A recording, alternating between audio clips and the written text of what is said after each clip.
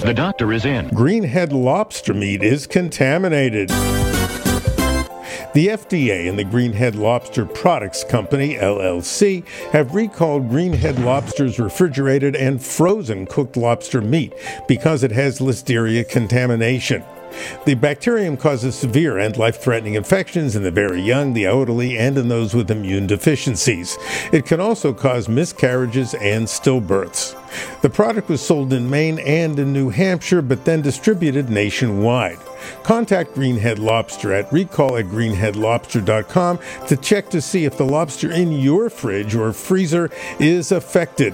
Meanwhile, until you're sure, don't consume any of this lobster meat. To be on the safe side, return any of the product to the place of purchase for a full refund. Dr. Howard Smith, Recall Report. From Boston, the medical capital of the world.